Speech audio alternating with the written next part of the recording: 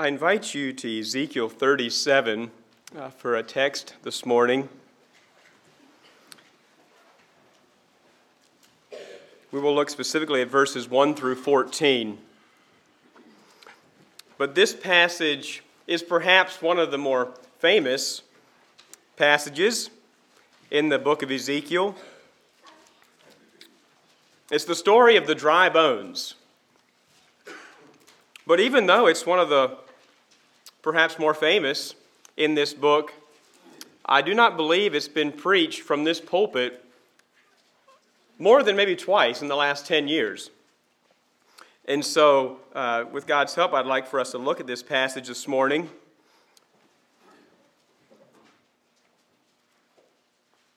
It's not only my prayer for myself as we're going into another year, but it's also my prayer for us as a congregation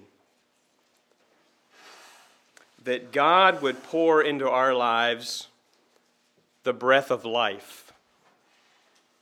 The breath of life. And then we would become heralds of hope as individuals and as a congregation. Heralds of hope that speak into seemingly hopeless situations, offering them the living breath that comes from God's Spirit. Follow along as I read Ezekiel 37, verses 1 through 14. The hand of the Lord was upon me, and carried me out in the Spirit of the Lord, and set me down in the midst of the valley, which was full of bones, and caused me to pass by them round about. And behold, there were very many in the open valley, and lo, they were very dry. And he said unto me, Son of man, can these bones live? And I answered, O Lord God, thou knowest. Again he said unto me, Prophesy upon these bones, and say unto them, O ye dry bones, hear the word of the Lord. Thus saith the Lord God unto these bones, Behold, I will cause breath to enter into you, and ye shall live. And I will lay sinews upon you, and will bring up flesh upon you, and cover you with skin, and put breath in you, and ye shall live. And ye shall know that I am the Lord. So I prophesied as I was commanded, and as I prophesied, there was a noise, and behold, a shaking. And the bones came together, bone to his bone. Or in other words, they connected in their proper order. And when I beheld, lo, the sinews and the flesh came up upon them, and the skin covered them above, but there was no breath in them. Then said he unto me, Prophesy unto the wind. Prophesy, Son of man, and say to the wind, Thus saith the Lord God, Come from the four winds, O breath, and breathe upon these slain, that they may live. So I prophesied as he commanded me, and the breath came into them, and they lived, and stood up upon their feet, an exceeding great army. Then he said unto me, Son of man, these bones are the whole house of Israel. Behold, they say, Our bones are dried, and our hope is lost. We are cut off for our parts. Therefore prophesy, and say unto them, Thus saith the Lord God, Behold, O my people, I will open your graves, and cause you to come up out of your graves, and bring you into the land of Israel. And ye shall know that I am the Lord, when I have opened your graves, O my people, and brought you up out of your graves, and shall put my spirit in you, and ye shall live, and I shall place you in your own land. Then shall ye know that I, the Lord, have spoken it and performed it, saith the Lord. I've entitled this message, The Breath of Life. The breath of life. Our lesson this morning is simple, but it's very profound. And that is this: it is only through the indwelling presence of the Holy Spirit that God's people experience life. Let me repeat that. It is only through the indwelling presence of the Holy Spirit that God's people experience life.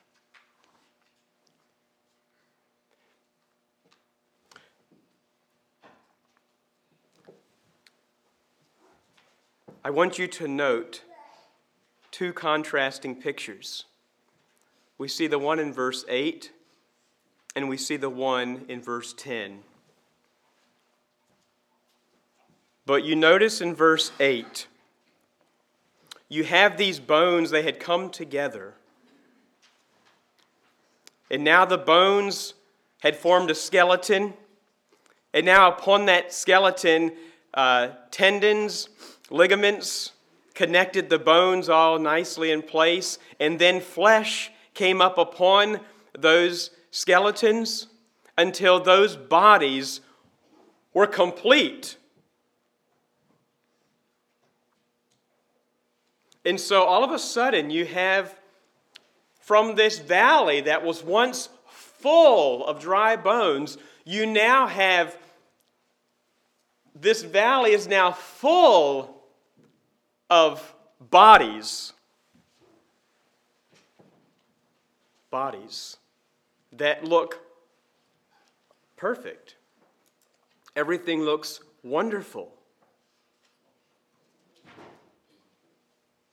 A quick glance would say we've got a valley full of sleeping soldiers. And yet we have a very real problem. And the problem is they're just corpses. There is no life. Everything looks right, but there's no life. Verse 10. You have now a whole army of bodies that life has been breathed into them. And it says, they lived and stood up on their feet, an exceeding great army. Two contrasting pictures. Very similar in many ways, and yet one foundational difference, and that is breath. That is life. That is spirit. I want you to get that this morning, dear people. Because you can look ever so right. And you can follow all the rules of the church. And we can go about our worship all the right way. We can go through life by the book, as it were. And to the casual observer, everything looks great. We can fool a lot of people. But dear people, if we do not have the Holy Spirit alive and well in our lives, it is absolutely pointless. We are nothing but a bunch of corpses.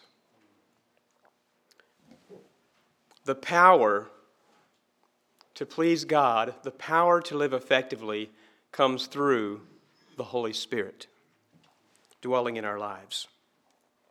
Now, I'd like to highlight two key words before we go into our outline here for this morning. The first is the Hebrew word ruach. And this is perhaps the most important word in this whole passage. Ruach. we find this word 10 different times. Twice, it's listed as spirit. 5 times, it's listed as breath. 3 times, it's listed as wind.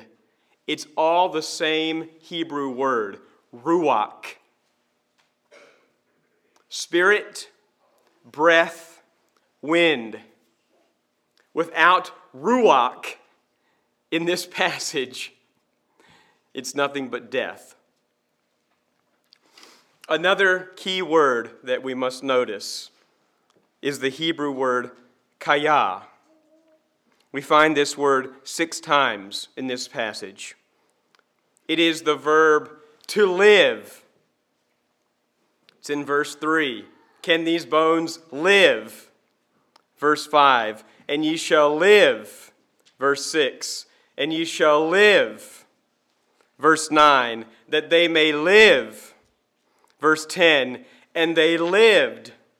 Verse 14. And ye shall live. Kaya. To live. And so those 2 words are key to this passage.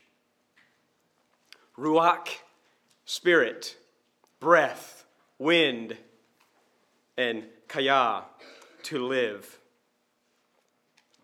Now, let's break down the passage in this way this morning. First, we'll note the reality. Secondly, the response. Thirdly, the responsibility. And lastly, the result.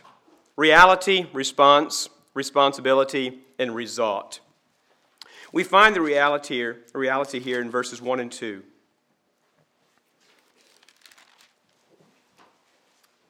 Now, Ezekiel was a man who had at least 4 visions. We have them recorded here in the book of Ezekiel. This is the 3rd of 4 that's recorded. But here it says that the hand of the Lord took him out, carried him out in the spirit of the Lord, the ruach of the Lord, and set him down in the midst of a valley. Now, a valley symbolized a place where battles were fought. If you read through the Old Testament, read stories of battles that were fought, they were often fought in open valleys. That's where armies met to fight. Think about where Goliath was calling for a challenge, and David met him in the valley. But here, this story takes place in the midst of a valley. And this valley was full of bones. Now, it's very obvious from this story that an army had been devastated here. And it wasn't just a small army, but it was a rather large army. And we know that from later in this passage, when these bones came together and life was breathed into them, the scripture here says that there stood up an exceeding great army, or a vast army. This was not just a few guys tussling, but a very large army had been devastated in this valley. Ezekiel was made, the scripture says here, he was caused, we would say he was made or forced, to walk around this valley, to walk all through these bones, to walk around these bones, and to take a really good look at them. In fact, it says here, he was caused to pass by them round about. Literally, to pass by them round about means he was to circle them, and it implies that he was to circle them perhaps multiple times. God made him to do this. God made him to circle these bones, circle this valley, go all through this valley. God wanted him to take a really good look at the devastation here. God wanted him to look at it from all angles. Note the quantity of these bones. The scripture says, verse 2, there were very many. And I notice the words that Ezekiel uses. It says, behold, there were very many in the open valley. He exclaims, like, wow, this is an awful lot of bones. But then also notice the quality of the bones. And once again he exclaims, and lo, they were very dry. It's like it kind of took him by surprise. Wow, this is a lot of bones, and my, they are so dry. They've been here a mighty long time. These bones were not still colored with some moisture. These bones were bleached bones. These bones were chalky bones. They had been exposed to the sun and to the elements for many years, perhaps. Life had long departed from these bones. And then the bodies of this devastated army had been ravaged and ripped apart and devoured by wild animals, by wild birds. And so I want you to think about that, because later these bones came together, bone to bone. Now, you know how it works when wild animals and wild birds start picking and eating dead things. They'll drag them around. And the skeletons were not just nicely laying out, all right, each little pile of bones to themselves. But I imagine that the bones were mixed up somewhat, okay? The bones were scattered around. They weren't in neat piles, each to his own. But these bodies had been ravaged and ripped apart and devoured and bones strewn around. And what flesh was left had rotted away until all that remained were just skeletons and bones scattered all over the valley floor. This was the reality. This really was what was. Oh, it was a vision, and yet this was the real part. See, there's nothing in this picture that promises even a scant chance of hope. There's nothing in this picture that gives even a little bit, a glimpse of promise of life. It's a picture of defeat. It's a picture of devastation. It's a picture of hopelessness.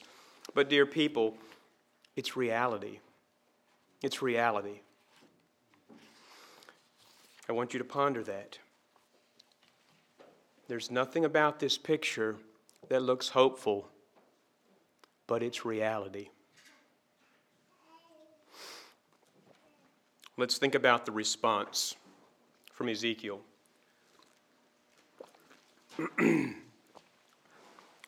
We find this in verse 3. I believe Ezekiel had seen enough. I don't know how long he walked around. I don't know how long the Lord caused him to circle those bones, but I believe before long he had seen enough. In fact, he probably saw more than he wanted to see. And maybe he came to his conclusion about the matter quite quickly. And maybe this was what he said. I'm just surmising a bit here. Yeah, I tell you, this is not a good thing. This is tragic. I mean, this is even heartbreaking. And this is a situation where you're just not going to want to waste your time over. I mean, you just don't want to overthink scenes like this. You simply want to move on to others that show at least a glimmer of promise. You know, we need to choose our battles, but this one is pointless because it's beyond help. It's hopeless. And so we're not going to waste our time with this one. Yeah, it's a tragic situation, and it's heartbreaking. But we're going to move on to a situation that at least shows a little bit of hope. You know, Ezekiel maybe had made up his mind, as we often do ourselves. But it was in that moment that God posed the question, can these bones live? Can these bones live? Why did God ask that question? Do you think God wasn't sure? You think God needed someone else's opinion on the matter? Why did God ask that question? You see, God brings us face to face with devastating scenes of reality. Not because he's weary and exasperated and needs the opinion of someone else. Not for the purpose of causing us to throw our hands up in discouragement. But he brings us face to face with devastating scenes of reality in order to increase our faith. It's not about discouragement, dear people. It's about development. God brings us face to face with reality in order to develop us, in order to grow us, in order to build us in the faith. Our response to reality proves who is at the steering wheel of our lives. Is it faith or is it feeling? Our response proves that. I will also say that our response to reality reveals what we think about God and His ability. Our response to reality reveals what we think about God and what He is capable of doing. And so, Ezekiel is faced with this seemingly hopeless situation. And God then poses the question, Ezekiel, son of man, can these bones live?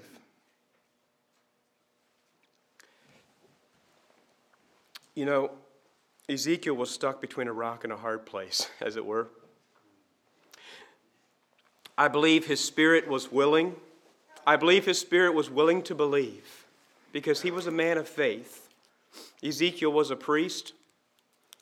Ezekiel was passionate about God, about the things of God, about the holiness of God. I believe his spirit was willing to believe God, but I believe his flesh was weak.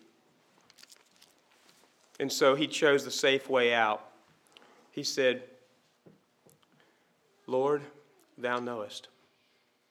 You know, I really believe that down in his heart, at least in his flesh, I'll put it that way, I believe as he looked at that scene, Ezekiel said, there ain't no way. There ain't no way bones like that can live. And yet he didn't have the strength to tell God that. Does that feel familiar? It does to me. You look at situations and you say, that's an absolute no-go. And yet, the way we respond to reality reveals what we think about God and what we think about His capabilities. And God asked a question. He asked it to Abraham. He also asked it to Jeremiah. He asked the same question. He said, is there anything too hard for me?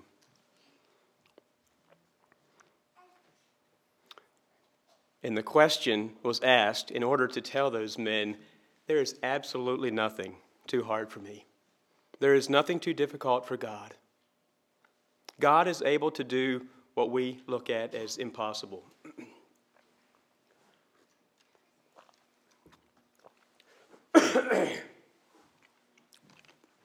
I like how the New Living Translation gives Ezekiel's response. O sovereign Lord, you alone know the answer to that. You alone know the answer to that. And so, for the believer, I believe that a response of faith in the midst of seemingly hopeless scenes of reality, a response of faith will lead to fresh responsibility. And maybe even that alone can keep us at bay sometimes. You see? Because when we step out in faith and say, oh yes, God, you can do that, we know that in the back of our minds, God works through people, right? And so when we say, oh yeah, God, I have faith that you can do that, we're basically saying, sign me up. I'm helping. For the believer, a response of faith will lead to fresh responsibility. In fact, a response of faith will simultaneously open your ear to hear the call of God. And we find that in Ezekiel's story. And let's notice here the responsibility. You notice that Ezekiel responds, O Lord God, thou knowest. And immediately, God gives him a responsibility. We find this in verses 4 through 7 and also 9 through 10. But this responsibility is my part. This is my part to play, okay? And soon we'll look at the result, and that's God's part. That's where God demonstrates his power, but the responsibility is my part. But God told Ezekiel here not only what to do, but also what to say. And look here in verse 4. He said what to do? Prophesy upon these bones. Verse 9, he also says, prophesy unto the wind. Or, Ezekiel, I want you to speak prophetic words. Prophecy or prophesy is to predict with assurance. The Lord says thus will happen. You are predicting with assurance. You are prophesying. And so God is saying, this is what you are to do, Ezekiel. You are to prophesy upon these bones. He also tells him what he is to say. He says, verse 4, say unto them, O ye dry bones, hear the word of the Lord.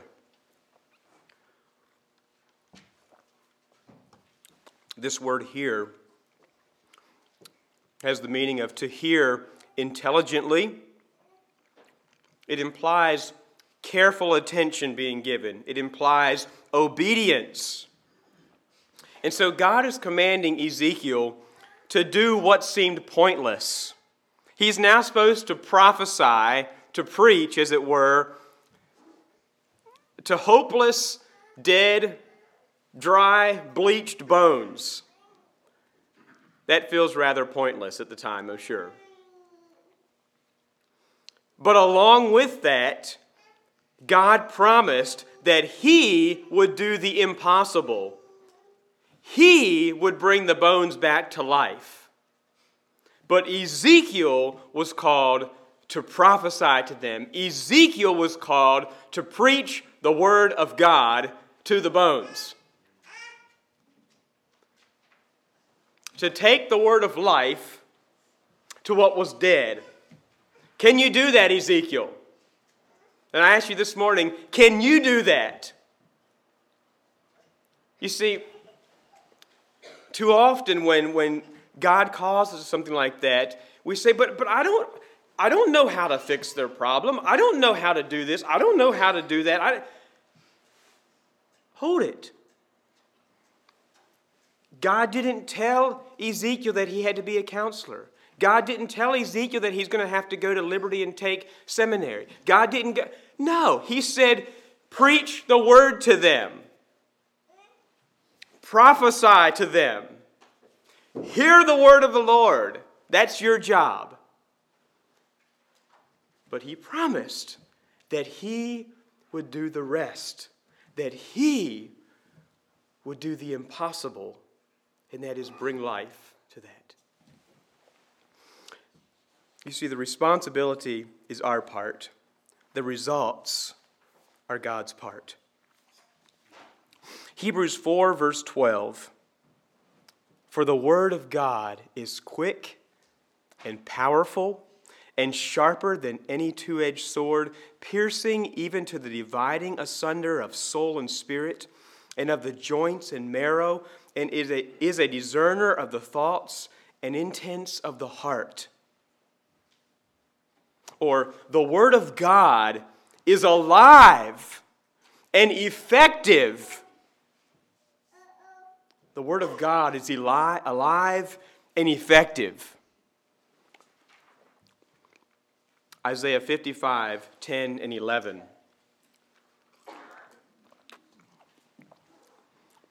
For as the rain comes down and the snow from heaven, and returns not thither, but it waters the earth and makes it bring forth and bud, that it may give seed to the sower and bread to the eater. Okay, so he's using an illustration here.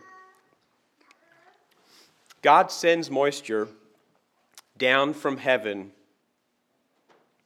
not just for any old reason, not just because he wants to make us wet, not just because he wants to change things up. No, but it's purposeful. He sends moisture from heaven for the purpose of watering the earth and causing it to give life. Causing it to, what does it say? Bring forth and bud, so that it gives seed to the sower and ultimately gives bread to the eater. You see? Growth that brings fruit, that feeds people. Everything is purposeful. And then he goes on and says, so shall my word be that goes forth out of my mouth. It shall not return unto me void, but it shall accomplish that which I please, and it shall prosper in the thing whereto I sent it. And so, dear people, not only is the word of God alive, but the word of God imparts life.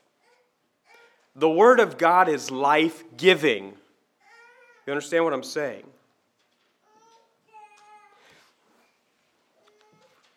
I want to notice here in this passage that breath equals life. Over and over we find that. Breath equals life. Notice verse 5. Verse 5. I will cause breath to enter into you, and ye shall live.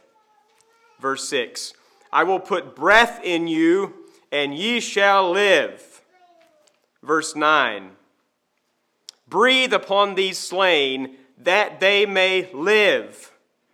Verse 10.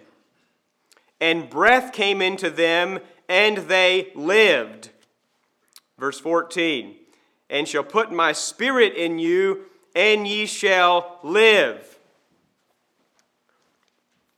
You see, when the Spirit of God is within a person, there is life there. And once again, it is only through the indwelling presence of the Holy Spirit that God's people experience life. When God's Spirit is there, there is life. And when God's Spirit is not there, there is not life. In fact, Paul makes it very clear, I think in Romans chapter 8, one verse, that he says something to that very effect. When the Spirit is there, there is life. If the Spirit of God is not there, you are not one of His, or something to that effect. It is the Spirit of God within a man that identifies us with Jesus Christ. Breath equals life. And so Ezekiel had a responsibility to be a herald of hope, as it were, to present the word of life to what seemed so hopeless. I ask you this morning, are you being faithful in sharing the word of life? Are you being purposeful about that? Sharing the word of life. God is calling us to that. That's not just simply for the preachers. Instead, it's for everyone who has named the name of Christ to faithfully then share the word of life. God is calling you to do that, and He promises to make something from it. I'm challenged by Ezekiel's example of obedience to God's command. Notice verse 7 and verse 10. So I prophesied as I was commanded. Verse 10. So I prophesied as He commanded me. Once again, God said, Ezekiel, I want you to do this. And Ezekiel says, yes, Lord. And he did. And he did. And look at the results. I notice in verse 7 it says then, and as I prophesied, there was a noise. As he stepped out in faith and obedience and preached to those dead bones, something started happening. There was a noise, and there was a rattling. The early stages of life started happening. Verse 10, as I prophesied as He commanded me, and breath came in unto them. And so let's notice, the results. The results, once again, the responsibility was Ezekiel's part. The results, well, that's God's part. It's a demonstration of God's power. And we notice this in verses 7 through 8 and also verse 10. But it says there in verses 7 and 8, as I prophesied, there was a noise, and behold, a shaking, or that word is actually translated earthquake in some places, or strong wind, or storm. And so there was quite a commotion. Just think for a moment. This is a valley full of bones. Enough bones to create the bodies of a vast army. Think about the noise. Because these were dry bones. If you guys go hunting and sometimes use rattling antlers, okay? Think about that. But think about that happening by the thousands. Think if thousands of men were rattling in a big buck at the same time in the same valley. Okay, don't think about that anymore. But I'm just saying, this was noisy, okay? This was amazing. There was a noise, and there was a shaking. And bones came together, bone to his bone. You know, a lot of times maybe this passage is looked at in a humorous light, which there is some humor to it. I mean, no doubt there is, and there's been some humorous songs written about it. It would have been quite something to be Ezekiel, to put it lightly, and to observe that. But this passage really is not funny at all. It's actually very serious and very sobering. It's about life. It's about life. It's really not about jokes. But notice then what it goes on to read in verse 8. And when I beheld, lo, the sinews, or the tendons, the ligaments, and the flesh came up upon these skeletons, and the skin covered them. The skin covered them. Okay, now, once again, let's look at verse 10. What else did God do? So I prophesied as He commanded me, and the breath came into them, and they lived and stood up upon their feet, an exceeding great army. Okay, that's power. That's life. They're ready for action, ready to get something done. Once again, I just can't help but note the contrast here, and the difference is that breath. It reminds me of that verse in Genesis chapter 2 when it says that God formed Adam out of the dust of the ground. I mean, can you picture that? Did he stoop down actually and form him? I don't know. But God formed Adam out of the dust of the ground, and you could just stop at that point and say, there for a moment, Adam was simply a corpse.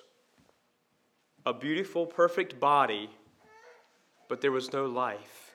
And then the scripture goes on to say, and God breathed into his nostrils the breath of life, and man became a living soul. That is beautiful. God the Father, God the Creator, stooping down and performing divine CPR, as it were, on Adam. He breathed into his nostrils the breath of life, and man became a living soul. The difference that the Holy Spirit, the difference that breath of life makes in us today. Notice the progression of God's power demonstrated here. There was a sound, and then there was a shaking, and then skin came upon, and then spirit, breath, soul came, and then they stood up. Can't help to notice that. The progression of God's power demonstrated step at a time, step at a time, step at a time, until, wow, there they are, a vast army ready for action. And the results all point to God. He receives all the glory. In fact, I noticed that 3 times in this passage we have the phrase, and ye shall know. When I have done this, ye shall know. Notice this, verse 6. And put breath in you, and ye shall live, and ye shall know that I am the Lord. Verse 13. And ye shall know that I am the Lord when I have opened your graves. Verse 14. And shall put my spirit in you, and ye shall live, and I shall place you in your own land. Then shall ye know that I, the Lord, have spoken it. 3 times God says, when I do what I do, you will know that I'm the Lord. You will know that it's about me.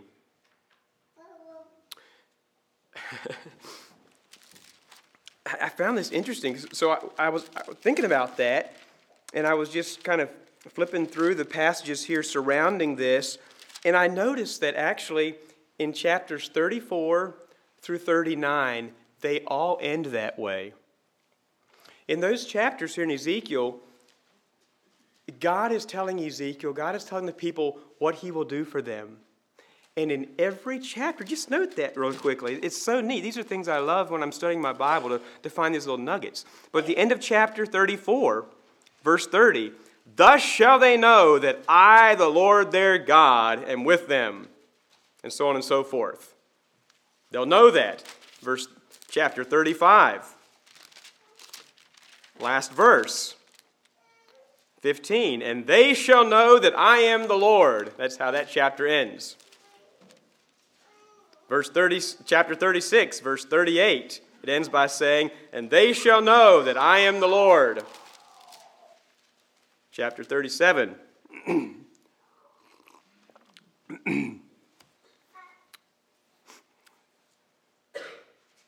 28, and the heathen shall know that I, the Lord, do sanctify Israel. Chapter 38, verse 23, and they shall know that I am the Lord. Chapter 39, verse 28.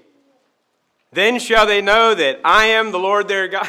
I just couldn't help but notice that. You know, God says, I'm going to do all these things for you people, but it's to show my glory. It's not about you. It's not anything that you can do, but it's to show my glory. Here recently, we were having a Lifeline staff email discussion, and you realize maybe that Andy Corver is on our staff, is one of the associate editors, and in one of our discussions, Andy brought this out. He said this is something that he noticed recently in some of his Bible study, and I'll just read what he said. It seems that God's number one desire is that people recognize him for who he is. He is eternal. He is ever-present. He is sovereign. He is the I am. Throughout the prophets, God's cry for his people was for them to recognize him.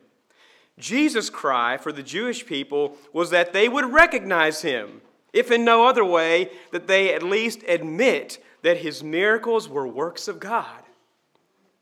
And that was fascinating to me because I hadn't really thought about that before. But God's number one desire throughout the Scriptures is that people would recognize him for who he is. When I do this, you will know that I am the Lord. Well, dear people, it's time to close. God is calling us today to be heralds of hope. Heralds of hope. We find ourselves living in the midst of many seemingly hopeless situations. And yet God has entrusted each one of us with the powerful, life-giving word. I ask you this morning, what are you doing with that? Are you faithfully, are you purposefully taking that life-giving word to others?